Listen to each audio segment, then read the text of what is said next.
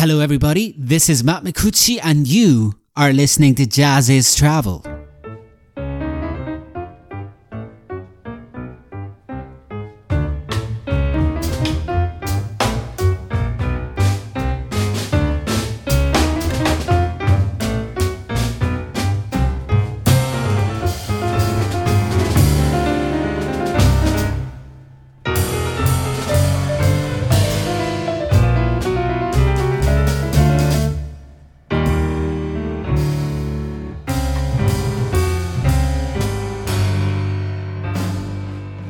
Hello everybody, Jazz's online editor Matt Mikuchi here, welcoming you to a brand new episode of Jazz is Travel. This is a series that explores jazz and music traditions from various parts of the world and features conversations with or about groundbreaking and innovative artists, multicultural projects and ideas. Japanese-born artist Satoko Fujii is a pianist, accordionist and composer, as well as one of the most exciting voices to have emerged in avant jazz during the 1990s. A prolific band leader of several ensembles in different parts of the world, Fujii has released a number of diverse records this year and is actually fast approaching her 100th album overall. On this episode of Jazz is Travel, we particularly focus on Moon on the Lake, which was released on May 7th on Libra Records. This live recording features her alongside two of the most in-demand younger musicians on the Japanese jazz scene, but it also marks her return to the standard piano trio for the first time since 2013. Not to mention, this record is a good starting point for a conversation about the jazz scene and creative music scene of Japan and Satoko Fujii's personal journey. Fire up an Audio Teeny and listen to the audio waves as they fly through the air. Here is Satoko Fujii.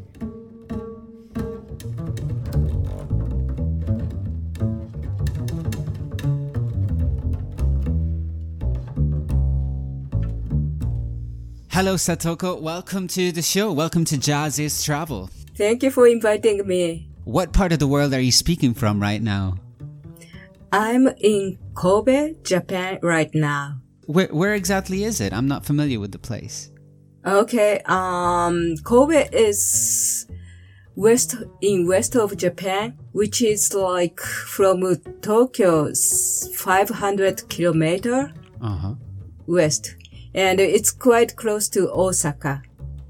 What does it look like? Is it a small town? Is it, yeah? It's kind of big city.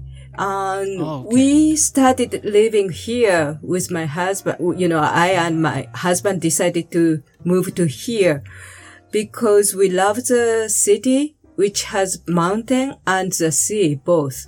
So we can go up to the mountain taking like 5 minutes walk, and to the sea, 15 minutes walk.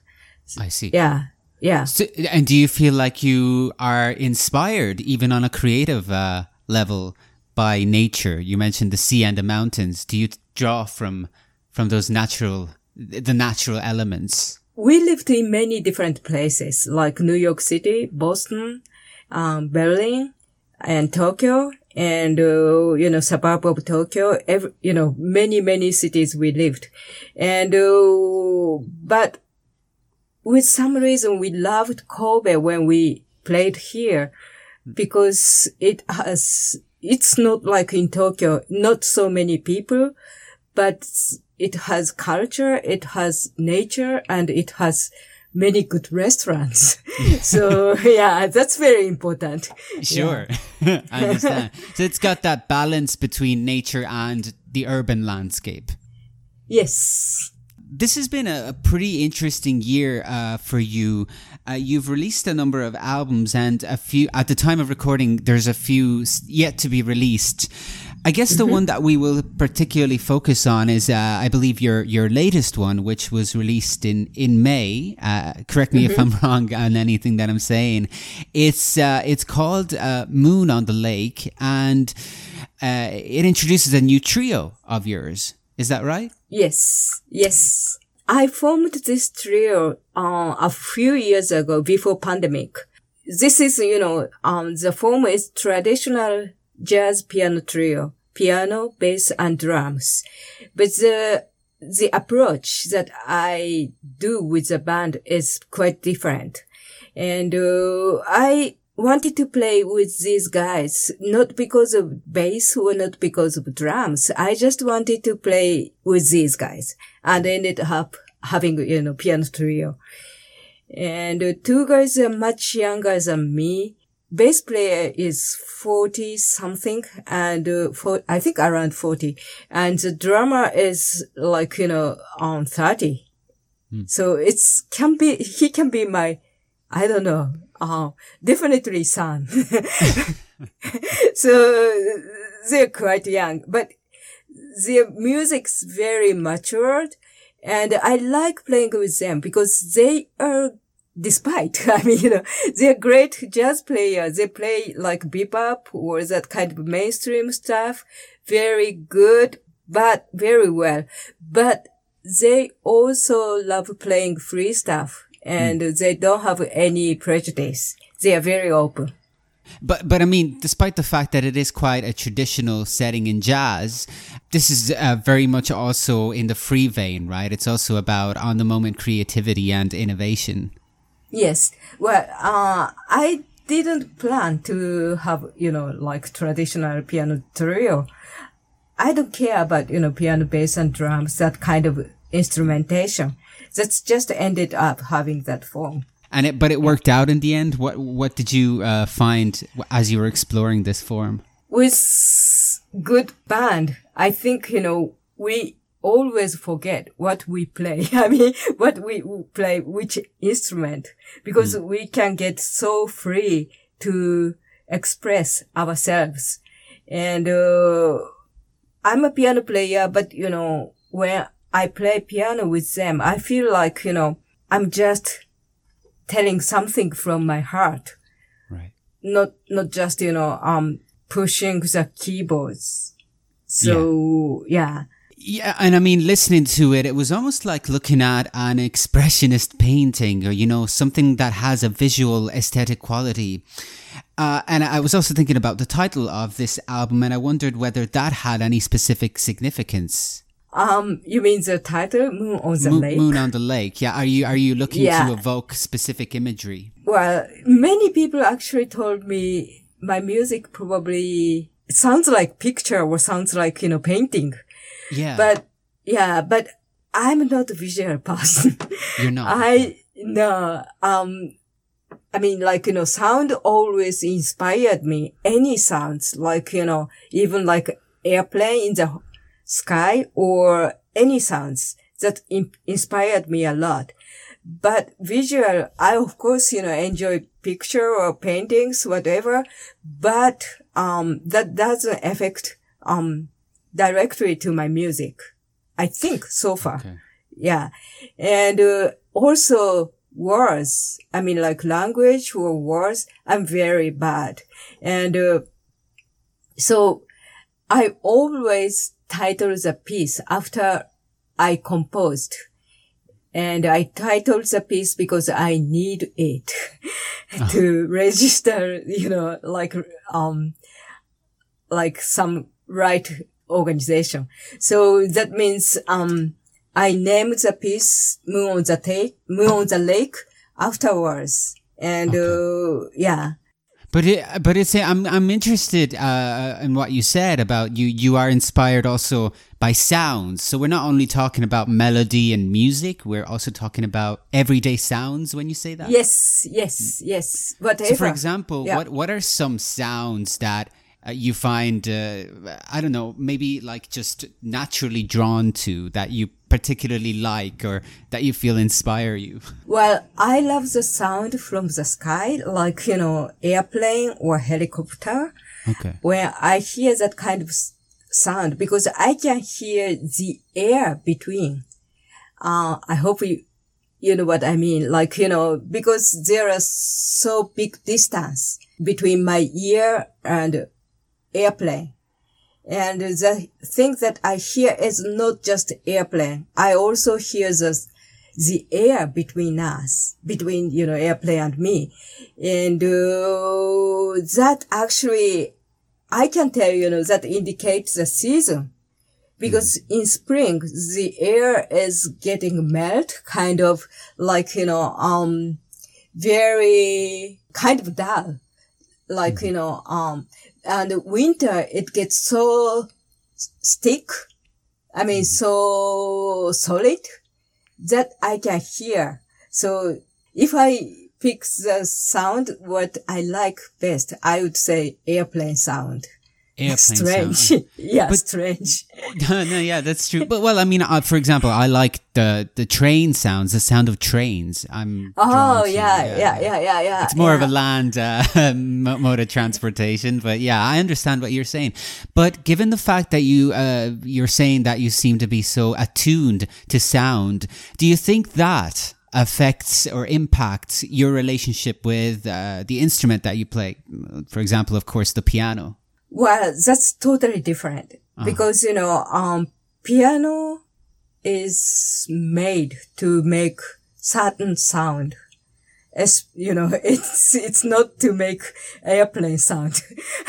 So when I wanna have certain sound from the piano, I have to innovate how to get that sound from my piano. Yeah. And would you say that you're someone who likes to do that, to kind of discover even new sounds or try to come up with new sounds from the piano that perhaps haven't really been heard before? Yeah. Well, I experiment. Pick these strings and put this stuff on strings and play it. And I always find something very interesting. And that's, totally different from other sounds that I can get or I have heard before. So that's, that can become my vocabulary. I think experimentation is a very important word has been an important word for you as far as your musical work is concerned. Have you always had that though? I mean, thinking back to your formative years or even when you started, I know you were very young when you started studying music. I think you were maybe 4 years old or so, but do you feel that you always had that interest in experimenting? When I started playing piano when I was 4 years old, even before that, I mean, because we have a piano in my parents' place, in my family. So I played it even before I started learning piano.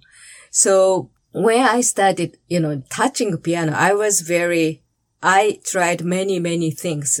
I was so into it. But, more and more I studied classical piano, I just lost that kind of stuff. Because I was forced to play certain things. That's like, this is like the goal that I have to play and I have to just do it. So I lost that kind of, experimentation when I was studying classical piano. Unfortunately. Yeah. Was it a case where perhaps even your teachers were discouraging you from experimenting as they were telling you to kind of learn to play classical music? Well, most of classical piano teacher, they even don't have that kind of, sense. Right. They don't have, of course, contemporary music like John Cage, he got so many different sounds from the piano. But most piano teachers, classical piano teachers, they are really focused to 18th or 19th century classical music in Europe. So they even don't know about that. Oh, I see. So then what was it that liberated you at last, that kind of began to help you feel encouraged to begin experimenting? Well, because when I was 20 years old, even before, like 18 or 19 years old, I realized how I got not free, how I lost freedom playing piano. And I remember when I was very free, when I started playing piano, and I was so shocked. And I wanted to, experiment many things with piano, but I found out I couldn't because I was so trained to play written stuff in front of piano. I mean, I needed some rhythm music all the time. So I had to leave piano for a while, and I started, improvise with my voice and, with percussion stuff. Then finally, I was, away from piano for 2 or 3 years, and, I found how much I love piano afterward. Then I came back to piano. Then I could feel much more free because I left piano for 2 or 3 years, and I could refresh my feeling. So yeah, then I started, doing many different things. So it's almost like you had to reset your relationship with the piano. Exactly. Yeah. There's something very human about that, I feel. It's almost like leaving an old friend for a long time and then meeting that friend again after a few years and discovering how much you miss them. Uh-huh. Yeah, exactly. Yeah.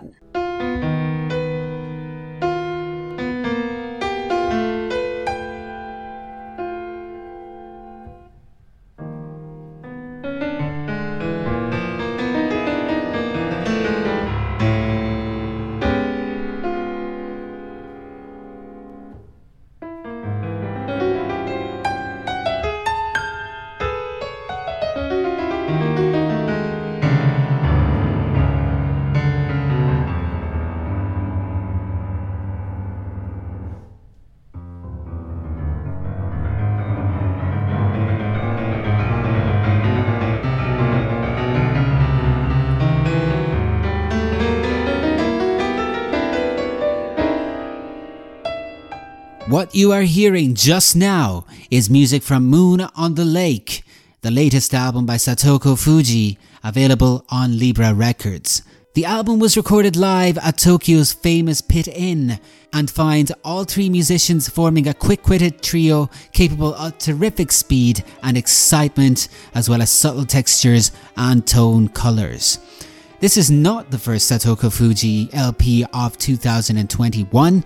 At the time of recording, her next album slated for release on the same label, Piano Music, is due out on September 17 and is described via a press release as an uncommon record where Fujii edits together short, pre-recorded snippets of her prepared piano music to create a patchwork palette of utterly unique sonorities, emerging with 2 extended pieces of otherworldly piano sounds and melodies. Here is the second part of our interview with Satoko Fujii.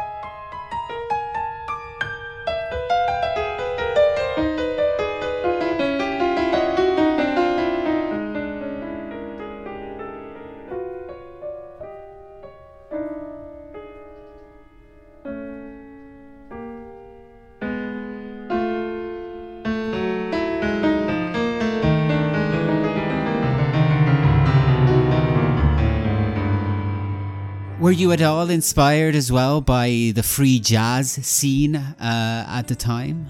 My last classical piano teacher loved jazz, and I got big influence from him. And I didn't like jazz at all when I was like 15 or 16 years old. Sure. But because he loved jazz, I thought, because I really respected him, I thought jazz might be interesting because he loved it. So I started listening radio and some jazz program, and still I hate it. And the jazz music for me back then sounded so harsh, so rough. Then I listened to many different kind of jazz, like Bud Powell or Charlie Parker or many different stuff. And one day I listened to John Coltrane, love supreme. Uh-huh. Then I got fall in love with Yeah. jazz. So, from very beginning, listening to jazz, for me, I loved free jazz. What was it Yeah. about Love Supreme that you liked? The thing, because I was already studying classical music for a long time, when I listened to some music, my brain started working on what's the harmony, what's the melody, what's the rhythm. And, but many times, as I told you, like, even Bad Powell sounded so harsh to me. I didn't understand. So busy and so not peaceful. So, Sure. yeah. But when I heard, Love Supreme, I felt like I was moved with something that I didn't understand. I couldn't analyze anything. I didn't know what's going on. I didn't know what's a melody. I didn't know what's a harmony, what's a rhythm. But I was so moved, inspired. And that's like a big thing for me. I was so moved by something that I didn't understand. And so, what about the live scene and this jazz scene in Japan at the time? Was that also something that was formative, helped you in your formative years? Well, actually, when I decided to go back to piano, because I went to many jazz clubs in Tokyo Uh-huh. then, and I loved one Japanese jazz piano player whose name is Fumio Itabashi, who Right. used to play with Elvin Jones and many great musicians. But I loved his piano play and I wanted to play piano again because of him, his play. While we're on the topic, what do you think of the jazz scene in Japan right now? Right now, I think it's pretty much like other place. I mean, we have a lot of musicians, great musicians, not just in Tokyo, everywhere in Japan. That's, same in America, same in Europe, everywhere. But not enough clubs, not enough place where we can play. Especially in pandemic, we couldn't play at all. And also, most sad thing, the saddest thing in Japan is we cannot make any money in Japan playing this kind of music. Probably mainstream jazz, not many, but some musicians can make enough money. But other than them, we make no money. Well, pretty much same in America, I think. Europe, because, they are supported by cities and government, but not in Japan, not in America. Why do you think that is? Is it because there isn't enough interest? Because it maybe frightens people a little bit? It's because, just capitalism. I mean, because, we cannot make money and they are not interested in, that kind of stuff. They just want to make money and they don't know anything about music. I mean, like government people or, The people who are in charge of the funding. Yeah, exactly. I know. Yeah. Because they don't know anything. They just, take someone who are already established. So that's why they support like classical musicians or like traditional Japanese music, that kind of stuff. Yeah. Yeah, it's a sad state of the arts, I think, in general, in a lot of different parts of the world. Unfortunately, that's the world that we're living in, right now. Do you feel like you personally have a problem with that yourself? I mean, given your kind of background and the fact that you are established and internationally acclaimed, you lead several ensembles in different parts of the world too. I mean, in Europe and in the United States as well. I play actually more outside of Japan. Yeah, okay, right. Yeah, in Japan, not so many gigs. My music is too out somehow. And, but, there are so many great musicians that, that kind of music who play in Japan. But it is very difficult to live in this country with doing that. So, as I mentioned at the start of our conversation, this has been a really cool year for you in the sense that you have already released a couple of great albums, and you will be releasing more throughout the year as we're recording this. I believe that we are approaching the release of your 100th album as a leader. Is that right? Yes. Probably the beginning of next year, I think I can reach 100. Right.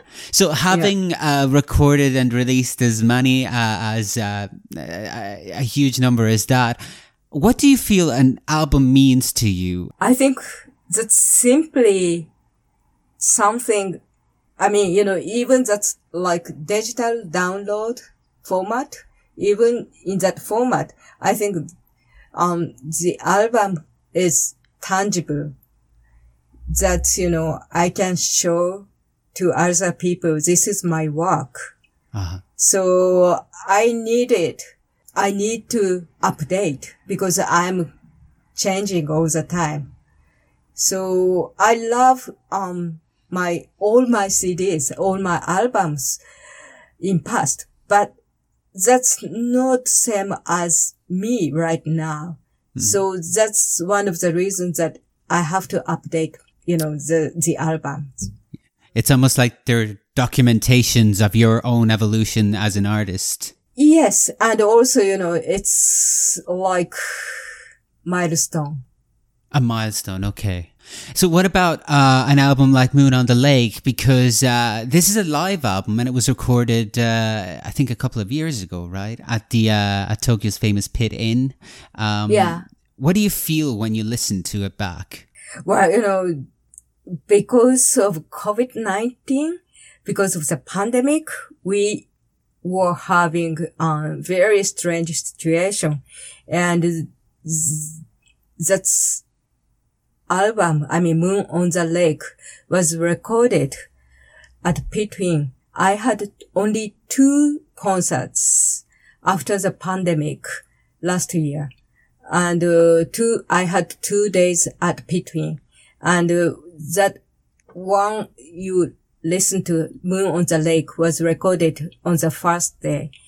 So that was very special for me because I couldn't play any shows except that one.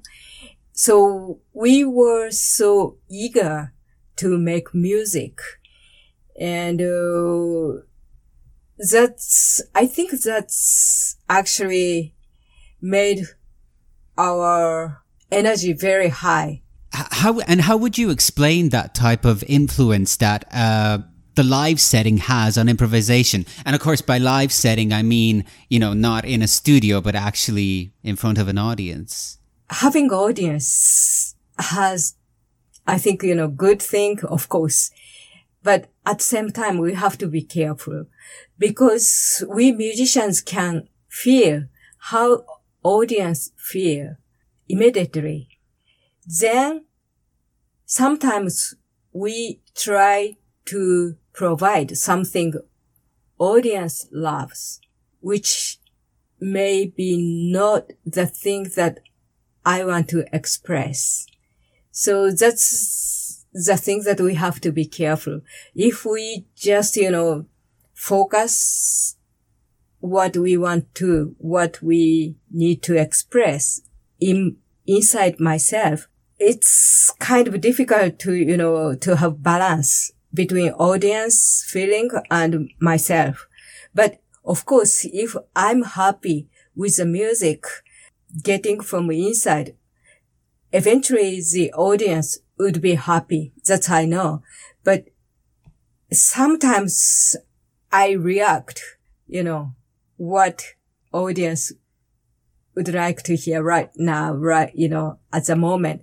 So, and that ended up not in good way. So, but now I know that, so I can be careful And the show that I had at Pitwin last year, I could focus my insight pretty much.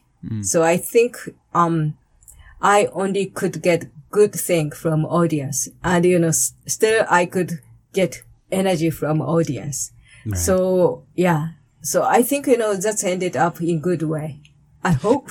But speaking of the pandemic, have you also struggled to stay creative during this time? Because for some people I've spoken to, it's been particularly difficult and a stressful time. I'm the lucky one. I actually really enjoyed yeah, some people have said that too, so I understand that. Oh, really? Well, I was touring and having shows so much that I was worried before the pandemic how I could deal with this. I mean, because I'm getting old and I'm having more gigs and I love having concerts and, I probably will be sick. Yeah, burnout. Yeah. Then, pandemic happened. So I could have a long vacation. Besides, I wanted to record by myself in my piano room, but I couldn't do it because I was too busy before pandemic. But I could get time to do that kind of stuff, like, record by myself and mix the recording, that kind of skill I couldn't get if, pandemic didn't happen. Yeah. So it opened up opportunities, for you. Yes. Yeah. Well, Satoko, it's been fascinating, and we have exceeded the time that I'd promised for you, but it was such a lovely conversation, and I really, really enjoyed it. So thank you for joining us. It's been a pleasure. Thank you very much.